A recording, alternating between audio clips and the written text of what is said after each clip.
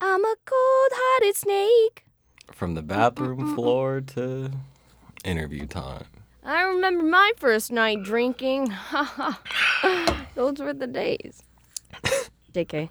Wait, can I leave real quick? Handle some more business? No. Oh! I will man the ship. I will woman the ship. Yeah.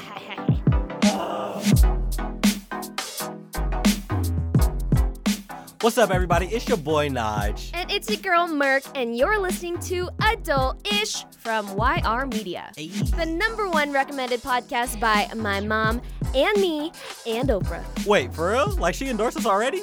Well, she said it in my dream, so that counts, right? Good enough for me. Okay, real talk, Merk. How are you feeling about this episode?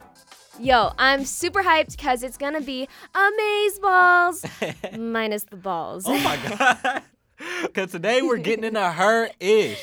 And when we say her, we mean like women identifying folks. But hey, even if you don't go by her or she pronouns, everything we got for you is gonna be sweet like Hershey's chocolate. And just relatable regardless. So we're going to talk about representation, role models, expectations. And Merk, you want to say this last one? Vaginas! Or as Oprah would say, vajayjays! Exactly. So get hyped, get excited, start jumping on couches like Tom Cruise and Rick James. Bro, that's like a decade-old reference. Sorry, not sorry, sis. But I thought you would appreciate it, to be honest. I secretly do. So anyways, we're going to be talking to 21-year-old actress Sydney Sweeney, who goes back in time to give advice to her dead character Eden from Handmaid's Tale. And later, our 17-year-old YR Media correspondent Charlie Stuip answers questions on what people with vaginas need to know about pap smears like this one. Like, I don't know how that works. Wait, what's the point of, why do you get one? What is it? I guess we'll find out soon. But now we're going to talk to one of our 3 guests of honor, Ibtihaj Muhammad. There's so much to say about her, I don't even know where to begin. How do I do this without fangirling? You got this, Merk. Just take a deep breath. I believe in you. Okay.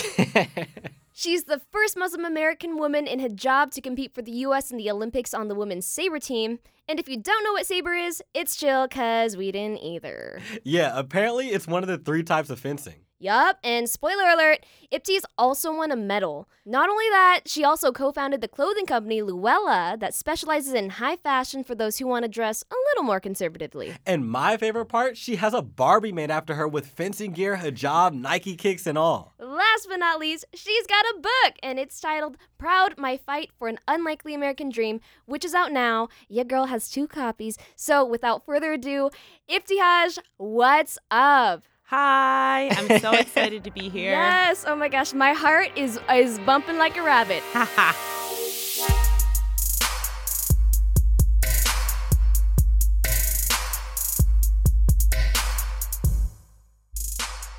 Okay, so we're just gonna get right into this. So I've been snooping on your Instagram, and girl, what's your nail game like today? It's really cute. I like milky colors, like a milky nude color. Ooh, but yeah. I have just a simple like line on 4 of my nails. So a little Vertical? modern. Horizontal? Vertical. So 3 are vertical, 1's horizontal, and I totally regret doing the 1 horizontal. Oh, dang. They're pretty lit. I like them. So I gotta ask about fencing. I mean, it might not be the first thing that you think about when you think of the Olympics, but it's been around like forever. So how did that become your sport of choice? So fencing was just uniquely accommodating to my religious beliefs. Discovered it at 12, driving past a local high school with my mom. Saw fencing inside the school cafeteria from the road. My mom's like, don't know what it is, but they're fully covered, so I want you to try it. And women who wear hijab cover everything with the exception of their face and their hands. So I wear long sleeves, I wear pants, and I also wear the headscarf. So in all these different sports I played, I was always adding something to the uniform. Like in track, I wore spandex underneath the team shorts. In volleyball, I wore a short sleeve underneath my team tank top. But for me, I was always out of uniform, always stared at when I went to competitions with my teammates. And for me in fencing, it was totally different. When I put my mask on, no one knew I was black. No one knew I wore hijab. They didn't even know if I was a girl or not. You're just out there doing your own thing. And so in fencing, I felt like a superhero from like Jump Street. I just thought it was so cool that no one knew who I was or what I could do. It was all about how good can you be on the fencing strip.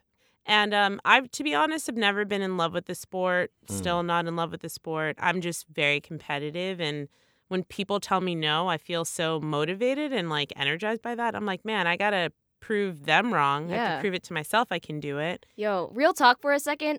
When I'm at the gym, if I'm like, oh, I don't want to do this, I straight up think of you because I'm like, yo, Ibtihaj did it. I'll like say your name in my head. Stop it. No, I'm not That's even kidding. amazing. She's really not. Girlfriend, She's really I imagine you grinding and like sweating, like, you know, in the Gatorade commercials. I'm like, Ibtihaj, Ibtihaj, Ibtihaj. And then I like I go and I'm not even kidding. When we were prepping for this interview, she was talking about that. She was like, I think about her every time I'm working out. Wait, I like live for that because I swear I've always been motivated by my competitors. I remember having like night sweats. I'd wake up in the middle of the night and think that like world number 1 has already gone for a run. Oh, God. She's already like got training in that day. So that kind of motivated me to like kind of kick it into another gear. So the fact that you in any way, shape, or form feel motivated by me, I like love that. That is like touching my heart right now. Me personally, I'm a bit of a fashion guy. So, I mean, I've taken a few like design classes in college. So, I mean, when I heard that you had your own clothing line, I was pretty shook. I was like, oh, what? Yeah, same. I was like, all the stuff on your website, it was sold out, and I was like, dang it, I have to wait until like next season. Maybe next time, little Merk. But yeah, what's the story behind Luella, and like, how did it start? So Luella, I started it with my siblings, and it was born out of necessity. When I was younger, I had a really hard time finding modest stuff that was fashionable. And that was always really frustrating because if you wanted a long sleeve dress, you had to buy the like spaghetti strap dress, find a sweater or something, a cardigan to go over it, and then you still had to find hijab. And even as an adult, you know, as a sports ambassador for the U.S. State Department, I want to be modest in what I wear in front of large audiences, and I couldn't find that. I couldn't find it affordably. The premise of the company is for all of our items to be fashionable, affordable, and modest. And we work with female manufacturers who employ women. Dang. What a powerhouse. What's like your favorite look to go for? Yeah, you know, I love that you're into fashion. I feel like of my siblings, I'm not the most into fashion, but I feel like I'm all about like monochrome. Yeah, like monochrome moments. But I love a good purse. Hey. But I'm also a Nike athlete, so I'm finding myself in like exclusive kicks a lot of time, which is so not who I am. But it's like, they're free, so hashtag why not? Hashtag I want that. Hashtag why not me? No, I'm just kidding. Hashtag we got to be good friends, and I'll give you the hookup. Hey, we can do each other's nails, all that stuff. Hey, what's up? Right? I feel like this relationship is advancing a lot more quickly than I thought. Yeah. For real, though, in your book, you mention your number 1 gal pal, your younger sister, Faiza, right? She's an amazing fencer like yourself, and the connection you two have totally reminds me of me and my big sister, Christy. Shout out, sister love. You know, I get choked up just thinking about it. When I was reading it, I was just like, yo, I know I'm like here today, and she's here today because we had each other in our lives. So what about your sister helped you become who you are today?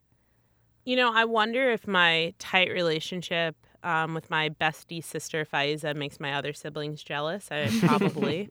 But it was interesting to see my sister 6 years younger than me kind of turn into like this mama tiger energy when, you know, people treated me poorly on the U.S. national team. And I talk about this in my book. I talk about mental health. I talk about suffering from depression for about 2 years as a member of the U.S. national team. And so much of that had to do with isolation, intentional, you know, exclusion by my teammates, even the coaching staff, not book flights, not tell me about team practices, but then want to penalize you for not showing up or, you know, pigeonhole me as a black athlete who could be strong, but because I was black, I wasn't capable of thinking tactically as an athlete. It's just crazy stuff that's like that. There's no way that's happening, but it's happening, right? And for me, having my sister with me, it helped me just navigate that space and really try to hone in and focus on myself as an athlete.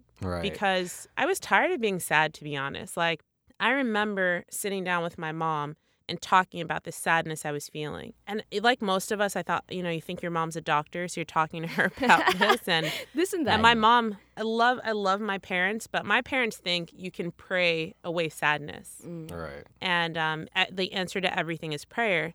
And I'm like devout Muslim, but praying was not helping me. And one of the greatest decisions that I made as an athlete was to ask for help. Yeah, so I mean, one of the things that you brought up that I really thought was really powerful is when you were talking about like just not only praying but like acting on your prayer. That's something my grandma used to always tell me. And I mean, we're keeping all these good feels going, and we're gonna channel all of this into our next segment that we like to call Goals. So this is a segment where Nyge and I talk to someone who will help us reach our hashtag goals in a specific area. And it's perfect that you're here, Ibtihaj, because you're here to help us reach our hashtag rise up goals. You ready for this, Ibtihaj? I'm ready. Yes. Born ready. Cool. So, I mean, you talked about this a little bit earlier, but I was kind of shook to find out like your fellow U.S. teammates were, throwing a lot of shade towards you. And they didn't even like congratulate you on wins and didn't invite you to like team dinners. What did it feel like when you were going through that? And then how did you keep your spirits up? It was tough. It was tough to experience that because one of the greatest gifts of being on a team should be unity, right? And I didn't have that. So instead of allowing that to affect how I felt about myself or, internalize it, I made my own team, right? I had my own squad. I traveled with my sister Faiza. Squad goals, right? I love them to the moon and back, and seriously would not be here today if it weren't for them. So are there any words of affirmation that you say to yourself to keep up those good vibes? Like any mantras or anything? I do. So my Muhammad Ali mantras, that's what I like to call them. We talk about Muhammad Ali, right? And everyone's like, oh, he was so cocky. And I totally disagree with that. I think that Muhammad Ali is human and he suffered from nervousness like the rest of us. And he was literally trying to like Jedi mind trick himself into believing that he was the best. When it's time for me to fence, when it's go time, I'm literally trying to trick myself into believing that I'm the best. And whoever is on the other end of that fencing strip, she's going down. So I use Muhammad Ali mantras every day to psych myself up.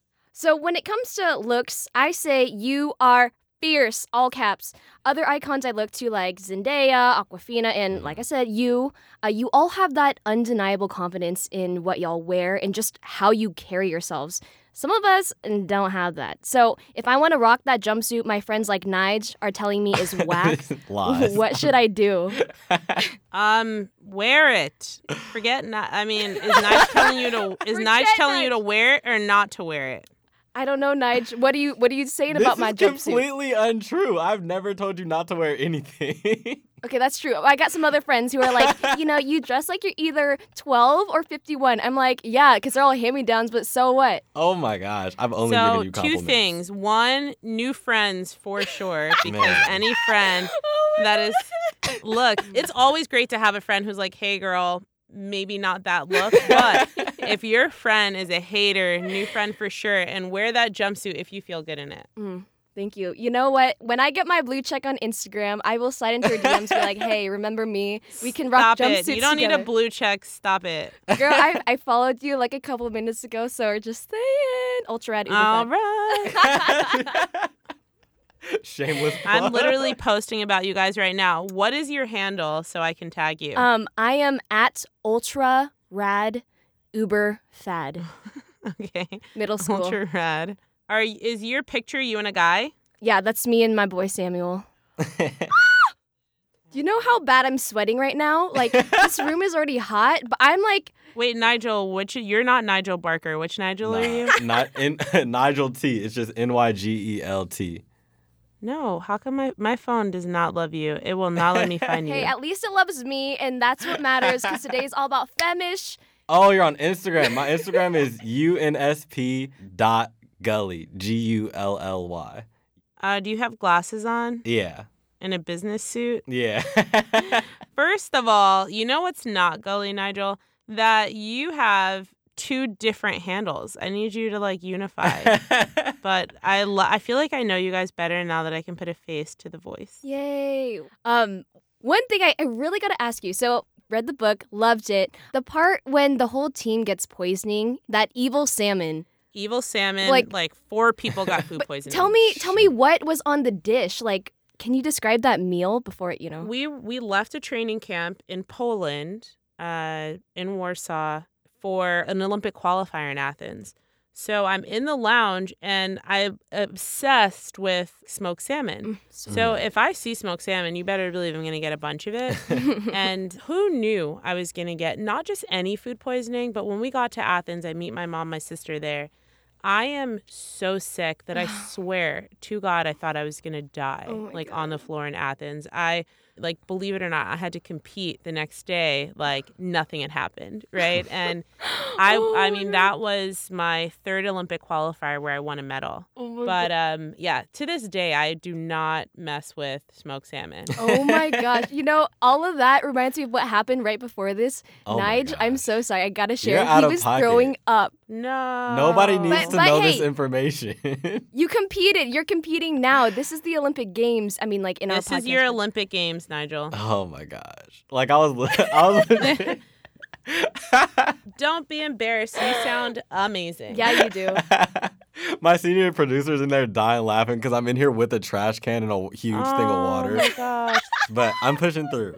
Oh my God. Awful. I'm so sorry. Oh no, it's all good. Merk, you're out of pocket. No, I felt like I was doing Hey, a that's great what you get. job of hiding This that is information. your body expelling bad energy. That's all. There we go. Well, Ibtihaj, we're gonna miss you because this interview is now, Oh, it's come done. to No an sad end. face, but Right. I already tagged you guys on an IG post For and hope sure. that we become real friends after this. Hey. Yo, if you're ever coming back to New Jersey, I will legit go up to New Jersey and be like, yo, girl, what's up? We can get our nails done together or something. I'm going to take you up on that because I'm flying to New York tonight. So Are you- you wait- might hear from me sooner than you think. You gonna slide into the DMs? I'm trying to keep it kosher. That sounded not too kosher. Okay. Okay. Yeah, let's make it happen. Okay, cool. I'm here. Oh my God, yeah. Yes. Ultra rad, uber fad. I can't wait for this. For sure. Thank you so much for being on the show. Yeah, thanks for having me, guys. Nigel, feel better. I'm trying.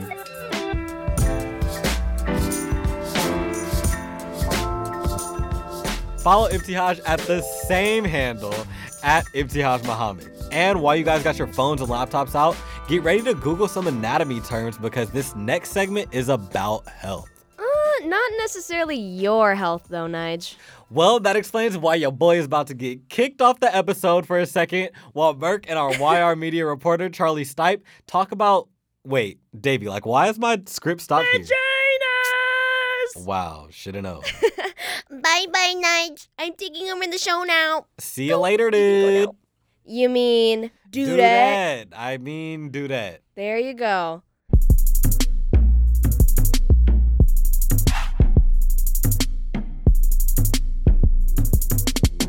So, Charlie, thanks for being here as our diplomatic medical expert for this episode. Of course, I find it hilarious that I'm somehow a medical expert on vaginas now. I don't know how that happened along the way. How does it feel knowing that you've gotten that title without the PhD? I feel incredible. This is the best handout that has ever been handed. It is. And today you're going to give us the T on the P, which is the truth behind pelvic exams or pap smears. So I guess my first question is, are those two even the same thing?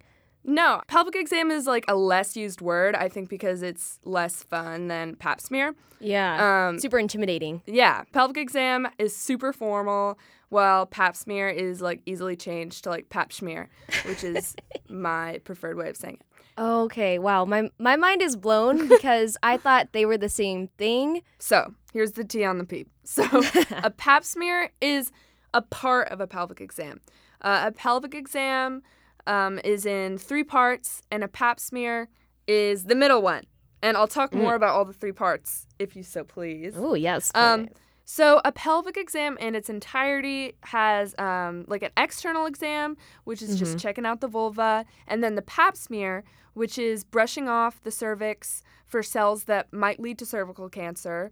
And then a bimanual exam, meaning 2 hands, is a probing of the uterus. And you've had one. right? Oh, well, actually, now I don't even know because I know I got my vag checked before I moved to New York, but now I don't even know if that was a pelvic exam or a pap smear. Okay, well, do you want to describe what happened and I can like classify it as either a pelvic exam or a pap smear? Yes, doctor. Okay, so it was a few months ago. I was 21 and my mom was like, "Hey, you need to go get checked. You know, you're a woman now." And my sister, she was like, "Oh, yeah, so they stick this metal duck beak inside your hoo-ha and scrape inside." So to describe what happened to me, I go in, my doctor was super chill, and she's like, "I'm just gonna like stick a..."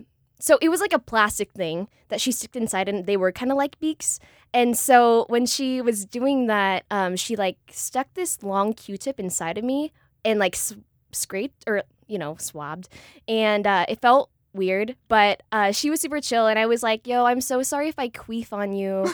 And she was like, "Oh, it's okay, it happens, but I've had like people pee on me before, so you can't do worse than that." Oh my God. Yeah. That must be so crazy to be a gyno because vaginas are so unpredictable. It's a whole new world down there. Well, okay, it sounds like what you experienced was a pap smear specifically because you mentioned a plastic tool, which is the speculum, which does the scraping of the cells.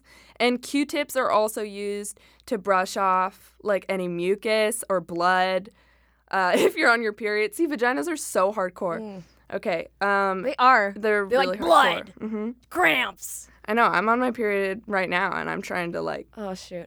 feel. Bless your soul. Bless your vagina. I'm trying to feel like mindful about it. So why don't we get into like how you know all this stuff? You talked with a medical professional about pelvic exams, right? Yeah, exactly. That there should just be a preface that I am not a medical professional. I am a 17-year-old girl who was curious about pelvic exams and went and talked to a lovely doctor, Vanessa Jacoby, who's a gynecologist practicing in San Francisco. So that's how I know it. Independent research and an interview. Okay, I'm a reporter, not a medical professional. Gotcha. Everything should be taken with a grain of salt. Okay, so thank you for that clarification. After, I guess, at one point you sat down with other YR media interns to ask them about what they know or didn't know about pelvic exams. So we're going to play a clip here and there and then have you unpack the things that they said. All right. Oh, my God. I can't wait.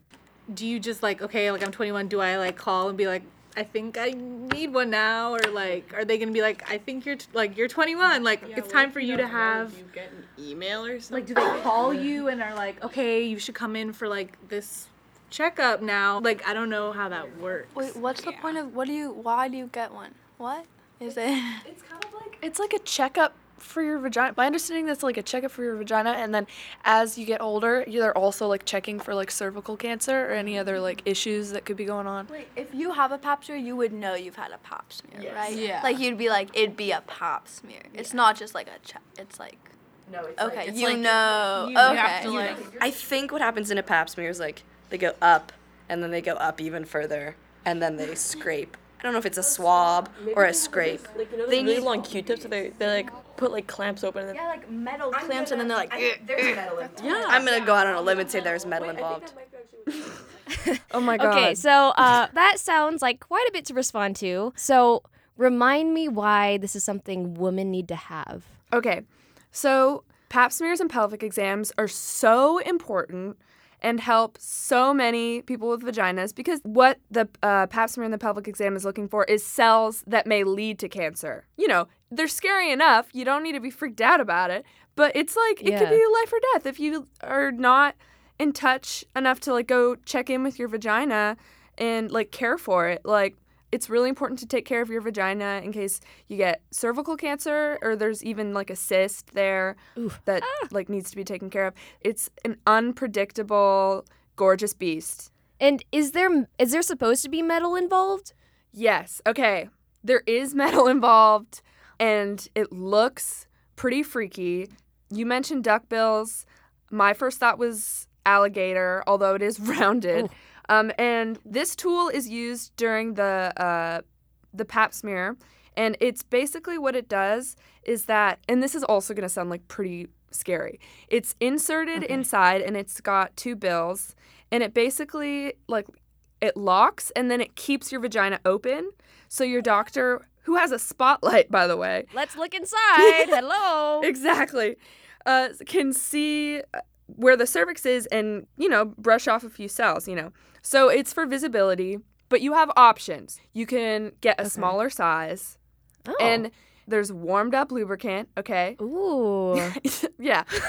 Not that this, very industrial process is sensual in any way, and it should be. But, it's a little bit more comfortable than just, jamming You just a putting metal it, tool up there.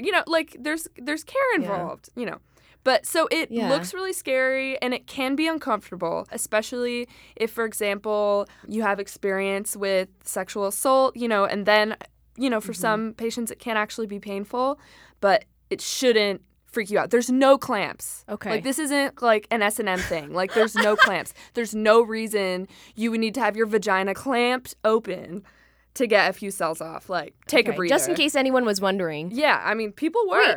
No clamps. I don't think I ever asked you. Have you ever had a pap smear? Yeah, I was almost afraid you're going to ask that. No, I have not. What? I have not had a pap smear. I'm 17, and you don't have to get a pap smear until you're 21. And that's the truth. What? I went to a doctor's office, in a button-down and, some Ben Davis pants.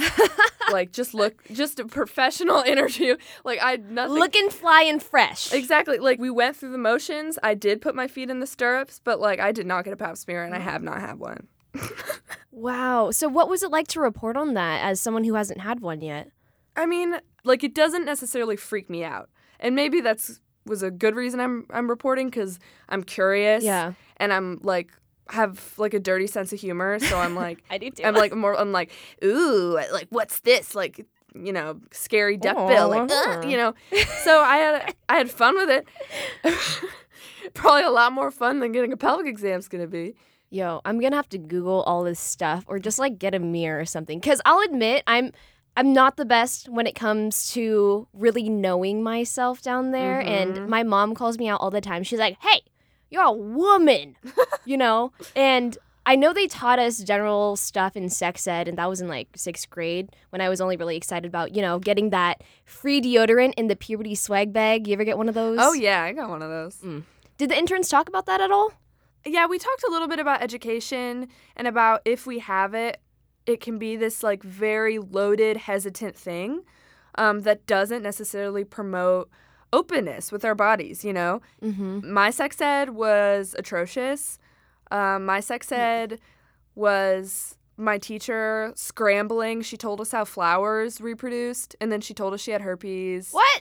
And then all the girls and boys were separated in different rooms, and the boys talked about boners, and the teacher scrambled and was like, okay, did you know that boys think about sex every 5 seconds? And then we counted to 5 for 15 minutes, and that was sex ed. So that's I feel like that's not even a good primer right there. I know, and I go to an art school in the Bay Area, so it really makes you wonder. But I can only imagine. It was I was lucky I had parents and grandparents who gave me, somewhat misguided, but relatively a good start for making my own discoveries. Yeah, let's actually play a little clip on what the intern said about sex ed. Yeah. My sex ed was this is how you get pregnant, and these are the STDs to avoid. I found that there was were multiple holes. I'm really confused. What's the third There's one? 3 holes. There's There's come here. one hole is for The sex hole, the butthole. oh, the butthole counts as one of the holes? I think what happens is Oh, darlings. My dears. Oh god. Oh, yeah. So why don't you think we were taught the T of the P? Okay. This is a personal idea. Again, you called me a medical expert at the beginning of this. I'm a 17-year-old kid who has too much time in her hands. That's really the basis of my expertise. Smart kid. I feel especially vaginas have 2 levels of theoretical barrier. It's this level of demonization, a demonization of the idea of sex, right? Mm-hmm. And then also in a similar lane, sacralization. Making it sacred and therefore inaccessible to us. Because if you start that investigation, you're somehow shattering that idea of sacralization, you know. I warned you, you're like, you know, you don't have to be academic, you don't have to be formal. Thing is, I'm pretentious as hell. But I mean, yeah, that's like my more like theoretical, like spiritual analysis of it. There's also like political things at play, and just like teachers are probably not given enough training. And so when they're given these like exploding 12-year-olds and have to explain to them about sex and about STDs. You're like, no, I don't want to. Exactly. Like, we had a question box in our class, and, like, someone put in the question box, like, can I tittle myself with a fork? Like, what? As a teacher, as an underpaid teacher, how are you supposed to deal with that? Like, oh, gosh. So, I mean, that's, like, my idea of the elements at play. Jeez Louise. Well, not every woman, whether they're 17, 21, or like, you know, even in their 30s or something, they might not have access to this kind of information that, you know, you were able to get. It might be kind of obvious, but how dangerous do you think that is? You're absolutely right. Mm-hmm. The danger with that is, you know, not only teen pregnancy, not only STDs, and not only possibly not getting a pap smear, which are all really big issues that I could go into, but, you know, but more specific to our topic is, you know, there was the doctor at USC where he had a lot of patients who were sexually assaulted by him, but they didn't even know it. Like, they didn't know till after. They had this strange feeling, and they knew that something was wrong, but they didn't communicate it right away because they didn't have that education and that feeling of empowerment. And so this man was like sexually assaulting them, sexually harassing them, not using gloves, touching them sexually, watching them change, and they didn't know to stand up for themselves. I think that's a huge danger, in specifically talking about pelvic exams. Right.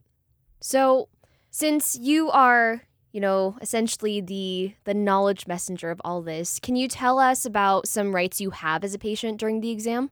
Absolutely. Let's start at the beginning. All right. So first, there's going to be a questioning section, which is for your medical benefit. But if the questions make you uncomfortable, you can opt out. There should be no sense of judgment. Okay. Next, changing. They should give you a gown, and they should leave the room. You should have your own space to change into the gown. And if they watch, like, creep, that's get out. Super weird. Yeah. Next, they should wear gloves because, you know, vaginas can be really sensitive to infections, all that kind of stuff. Okay. Next. Okay. Next, in the exam section, there should never be a time where they really use more than 2 fingers. It's possible in the last part, the bimanual exam, where they insert usually 1 to 2 fingers and then put a hand on the outside of your stomach to like probe the uterus for abnormalities. So if you feel like they're doing something that just seems unexpected, using like more fingers than necessary or touching you in a sexual way, you can be like, hey, like, what is going on? Can you please like communicate with me? And you can just go, right? Yeah, exactly. And also, if you feel uncomfortable going alone, you can have someone there in the room with you, and you can leave at any time. Like, you can just grab her clothes and blow this joint. Like, bye. Yeah. And different sizes for tools. You can ask for a smaller size of speculum, too. Ooh. Because, you know, vaginas come in all different shapes and sizes, so. Well, I didn't know all those things, and I want to thank you, Charlie, for giving us that lowdown. Lowdown, nice. I don't know if that was an intended pun, but if so, always an intended very pun smooth. with Merk. If it seems murky, it probably is. Okay. I'm going to give you, like, a few less points for that one, but I like the spirit. It's okay. You'd give me more than Nyge would give me. All right. Well, everybody, Charlie Stuip has given us the hype of what you need to know about pelvic exams.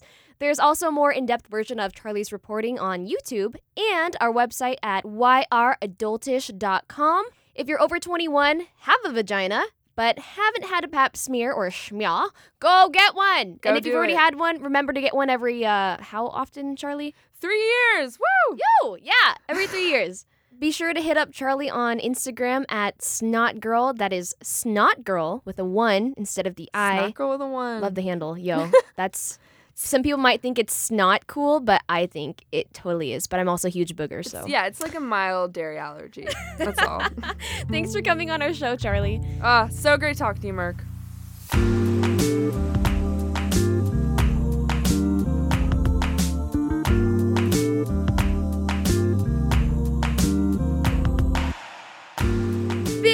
shout out to our ex-high school interns you heard from who are now in college. Sierra Fong Horvath, Finley Davis, Malia Disney, Olivia Monforte, and Nina Roll. So wait, I have so many freaking questions. Like, can you break down what you guys were talking about real quick? Yeah, sure, I'll break it down. I don't know, like, what does it feel like to get a pap smear? Okay, metaphor time. Metaphor time, you ready? Let's get it. Ew. All right, so it's like when you go to the dentist, they gotta check you up. They put their fingers inside your mouth, my God, and they're like yeah. trying to talk to you, and it's like weird and awkward, but like it needs to happen. I guess. Yeah, it's like that, Yikes. but down there. That sounds pretty horrible, to be honest. Not gonna lie to you. There's a dude thing that sounds pretty horrible I want to know about. What's that? What is it like getting kicked in the amaze balls? Oh my gosh, it honestly feels horrible. Like, it feels like first it's like a sick feeling, and then it just feels like you want to die over and over again. Oh, well, I don't know much about dying, but I know our Mama I Made It guest might, because her characters die over and over again on every show she's on. We've got Sydney Sweeney in the Her-ish house. Okay, that was a nice little transition, Merk. Thank you. You've probably seen Sydney as Eden on season 2 of The Handmaid's Tale. She was the dramatic Emma Lynn in the Netflix show Everything Sucks and Alice in HBO's Sharp Objects. And her IMDb page is growing faster than my siblings' puppies. Like, she really just doesn't stop, though. Sydney Sweeney, welcome to Adult-ish. Thank you for having me.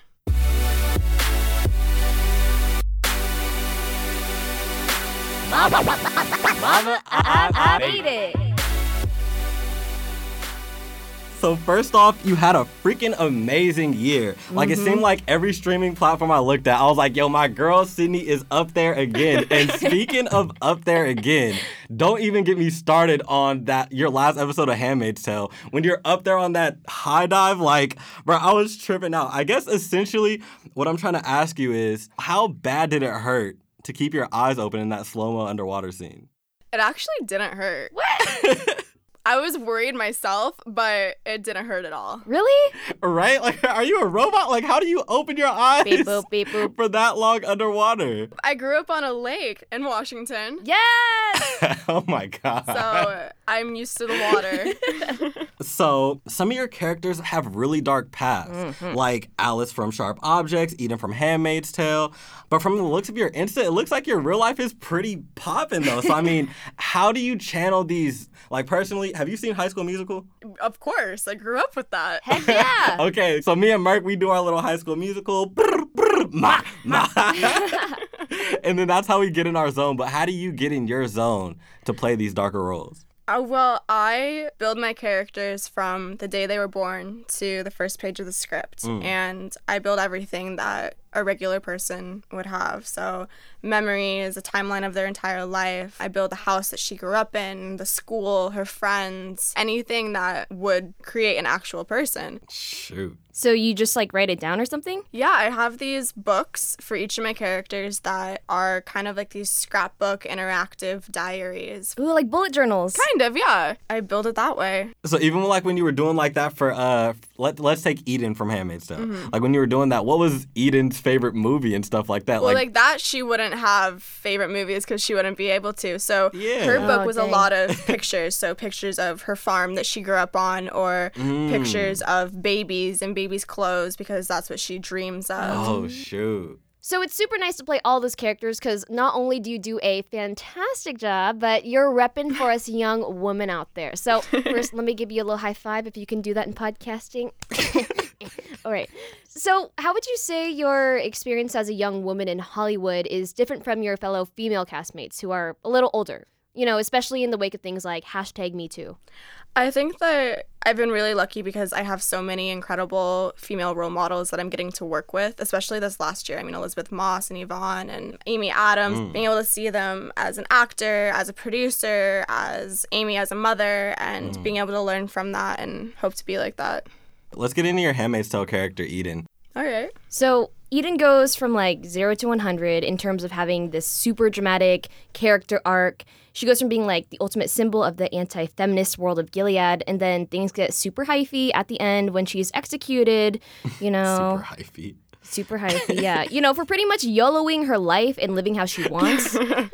Very Romeo and Juliet moment. Yeah. But also this part isn't a spoiler because, you know, it's on Sydney's Insta too, like the part. So it's... I know. I always feel Yeah. so bad when I was posting different articles that would talk about Eden, and I would get DMs from people going, stop spoiling it. And I'm like, I'm sorry, I'm caught up. Fine, unfollow me real quick. Yeah. If you're a fan, watch it by now. Right. Like, what are you I doing? stayed up and waited for it to come out. Even before I was on the show, I was like binge watching it all the time. Yeah, I mean, we heard that.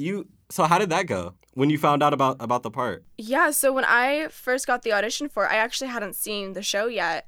And I was like, okay, I need to watch one episode to see what it's like, get a feeling for the cinematography in the show and the actors. And I ended up watching the entire season that night. Dang. Right when I got done, I ran out of my room and I was like, Mom, you have to watch this. And so then that weekend, I rewatched it all over again with my mom. Yes. That's why you had like so much backstory. You just lived in Gilead basically for totally. like a solid week. I did. And then I read the book a couple times. I was breathing and living Gilead. Well, that's the way to do it. I can feel you with the binge watching. I mean, I didn't star in a show except for adult-ish, but I binge watched Sharp Objects last night. # spoiler. Cover your ears real quick if you haven't seen it. You also have another brutal death scene in Sharp Objects. Your character Alice, she kills herself by drinking. It was like bleach, right? Yeah, it was Drano. How do you, as like Sydney Sweeney, I mean, we've asked how you prepare for these roles, but like, how do these roles change you? You know, I used to say that they don't change me because I separate myself from my characters so much. But I think I'm learning from my characters. I don't know if it's changing or learning, which does change a person, but it opens my eyes up to way more things, like way more issues. When I was researching about Alice, I was researching about girls who struggled with cutting also, or just depression. And you learn a lot more about different people in the world, and Definitely. I think that changes a person as well. Going back a little bit to what you were talking about when you binge watched Handmaid's Tale, you said you watched it again with your mom. What was that conversation like with your mom about such a deep and powerful show? Well, she loved it. She fell in love with it as well, and then had all her girlfriends watch it because they were like, you will not believe how realistic the show is right now. Right. It was a lot of because I couldn't tell her exactly what was happening with my character. You can even tell your mom? I told my mom a few things, but she was such a big fan of the show, so she didn't want any spoiler alerts. Oh. So, of course, the one time I fly her up to bring her on set, because we filmed in Toronto, it was the day of the final scene for Eden. Oh my gosh. How did she react to that? It was really hard for her. But I think it's easier for her to see it actually happening and seeing the people that go into making it happen instead of just seeing it on screen and making it feel super realistic and scaring her. Like, it's still scary, but it's good for her to see, oh, it's not real. When you were watching this show, you talked about how it's very realistic to today. What do you think is realistic about that show to today? Yeah, like what parallels do you see? Of course, women's rights. We still have a long ways to go of improving our status and the world and how people look at women and things along that line. Definitely. So on that note, actually, we have something that our high school interns at YR Media produced. Shout out to Olivia Monforte and Vanessa Rasmussen for whipping this up for us. Can we cue that up real quick? I'm Olivia. And I'm Vanessa. And we're out here in Oakland. It's a beautiful day. We're going to ask some people some questions about women's equality. Let's go. Here we come, Oakland. What do you think is the most challenging thing about being a woman? Well, I don't want to come off like super sexist or anything, but I think just women are more emotional. Holy crap. It's like intellectual. Okay. I mean, something that comes to my mind is pregnancy. Pregnancy seems very difficult. Trust me, it hurts like Competing in a man's world, really. Your value as a woman being so closely tied to like how sexy you are. And if it wasn't for women, then none of us would be here. If I'm like with a guy friend. Like sometimes if we're playing basketball out on the yard and like a girl asks if she could like play with us, we'll probably be like, no. Like you're trash. They're talking about sports or something and I jump in and I'm like, oh yeah. They'd be like, oh, you can't know that. You're a girl. It's like, what? Women hating on other women. I do that subconsciously. The women have to try and get equality through doing a lot more than the men do. Being physically attacked at any time. Having the perception that you have to be able to do everything all at the same time. For a lot of women, I think maybe dealing with birth control. A woman makes a statement and it's ignored, and then later on, a few minutes later in the same meeting, a man makes the same statement. And everyone's like, oh my God. And I'm like, okay, well. And then it's even worse when everybody's like, chill out, like, what are you so upset about? What do you think is the most challenging part of being a woman? Being recognized for our accomplishments, our ability, being recognized as a person. We're not a thing. We're not arm candy only. We're cute too. Yeah, we are. But we are. So, Sydney, how would you answer that question of what's the most challenging thing about being a woman? Finding and staying true to yourself. Can you elaborate a little bit more on that?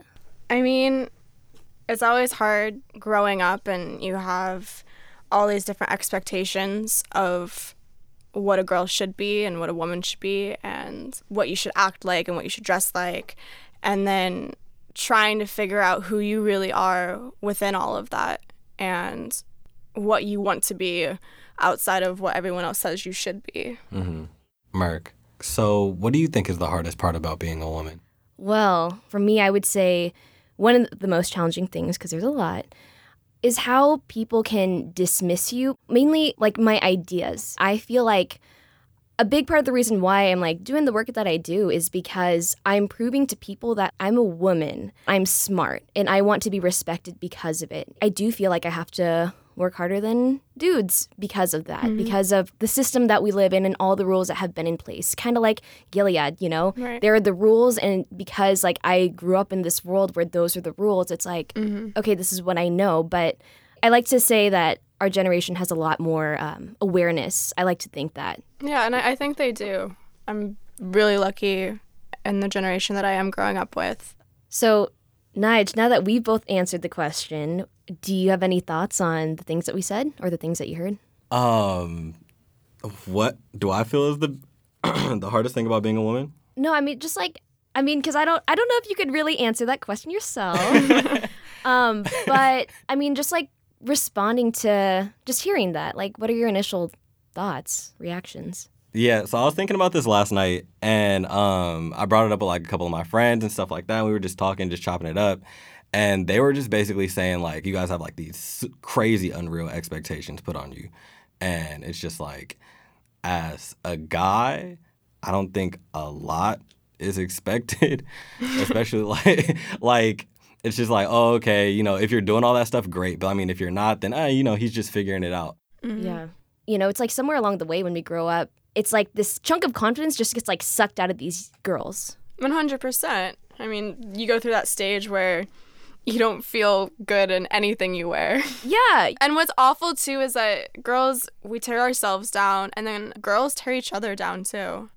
You know, on the plus side, though, for you, Sydney, to be on shows and movies, you know, where you are, you know that you've worked so freaking hard to get there. That is just, like, really showing other young women that, like, hey, I can do it, you can do it too, but do it in your own way. Yeah.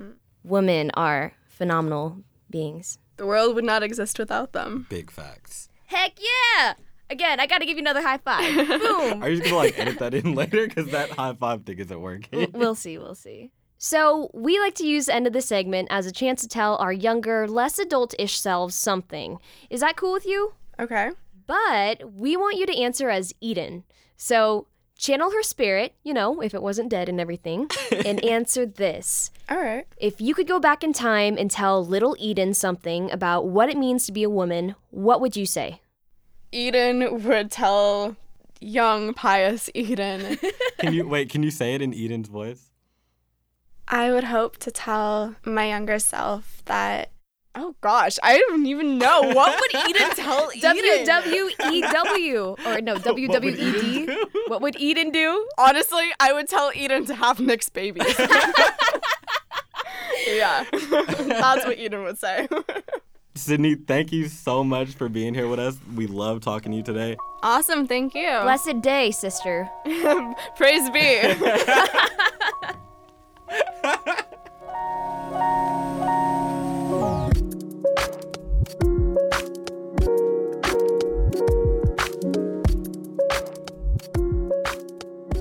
Thank y'all for listening to Adult-ish from YR Media, a national network of young journalists and artists creating content for this generation. And now it's time to sing our praises to everyone who makes Adult-ish possible. So for starters, we got our small team of me, Merk, and Davy Kim, who wants to give a big shout out to his mom, who passed her ESL Level 5 class. Woohoo! Also, we're hashtag blessed to be working with people who make our dreams a reality. So here's a whoop whoop to our EP Rebecca Martin and outside editor Jackson Musker for their brains and brawn, and a special heart emoji to Teresa Chin for helping me out in the public exam segment. Shout out to Ganadi Joe Johnson for all things audio, and last but for sure not least, you. Yes, you, who's listening right now. Yeah, like we wouldn't have this amazing podcast without you guys. And we want to hear if you got anything to say, so hit us up at Twitter, Facebook, Instagram at YRAdultish, or reach out to our website at yradultish.com. Pretty please, with a cherry on top, subscribe to our show on Apple, Stitcher, and Spotify if you haven't already, and write some swaggy reviews. Because if you write a really good one, I'll bake a cake with your name on it. Yup, so join us on our next episode, Life-ish. And here's a preview that's gonna rile up anyone older than us. I have a VHS, okay, Merk? Okay. And I put my VHS in my Sega Dreamcast, and I watched... How are you gonna put that in your Sega Dreamcast? I don't know. I was born in 96. I have no idea how any of that works. That's probably my favorite Agree to Disagree segment that we've had so far. Me too. Probably because, I won. Oh my God. But once again, thank you, fam. We're beyond pumped for you to join us next time for another fly episode of Adult-ish. Later. Toodaloo.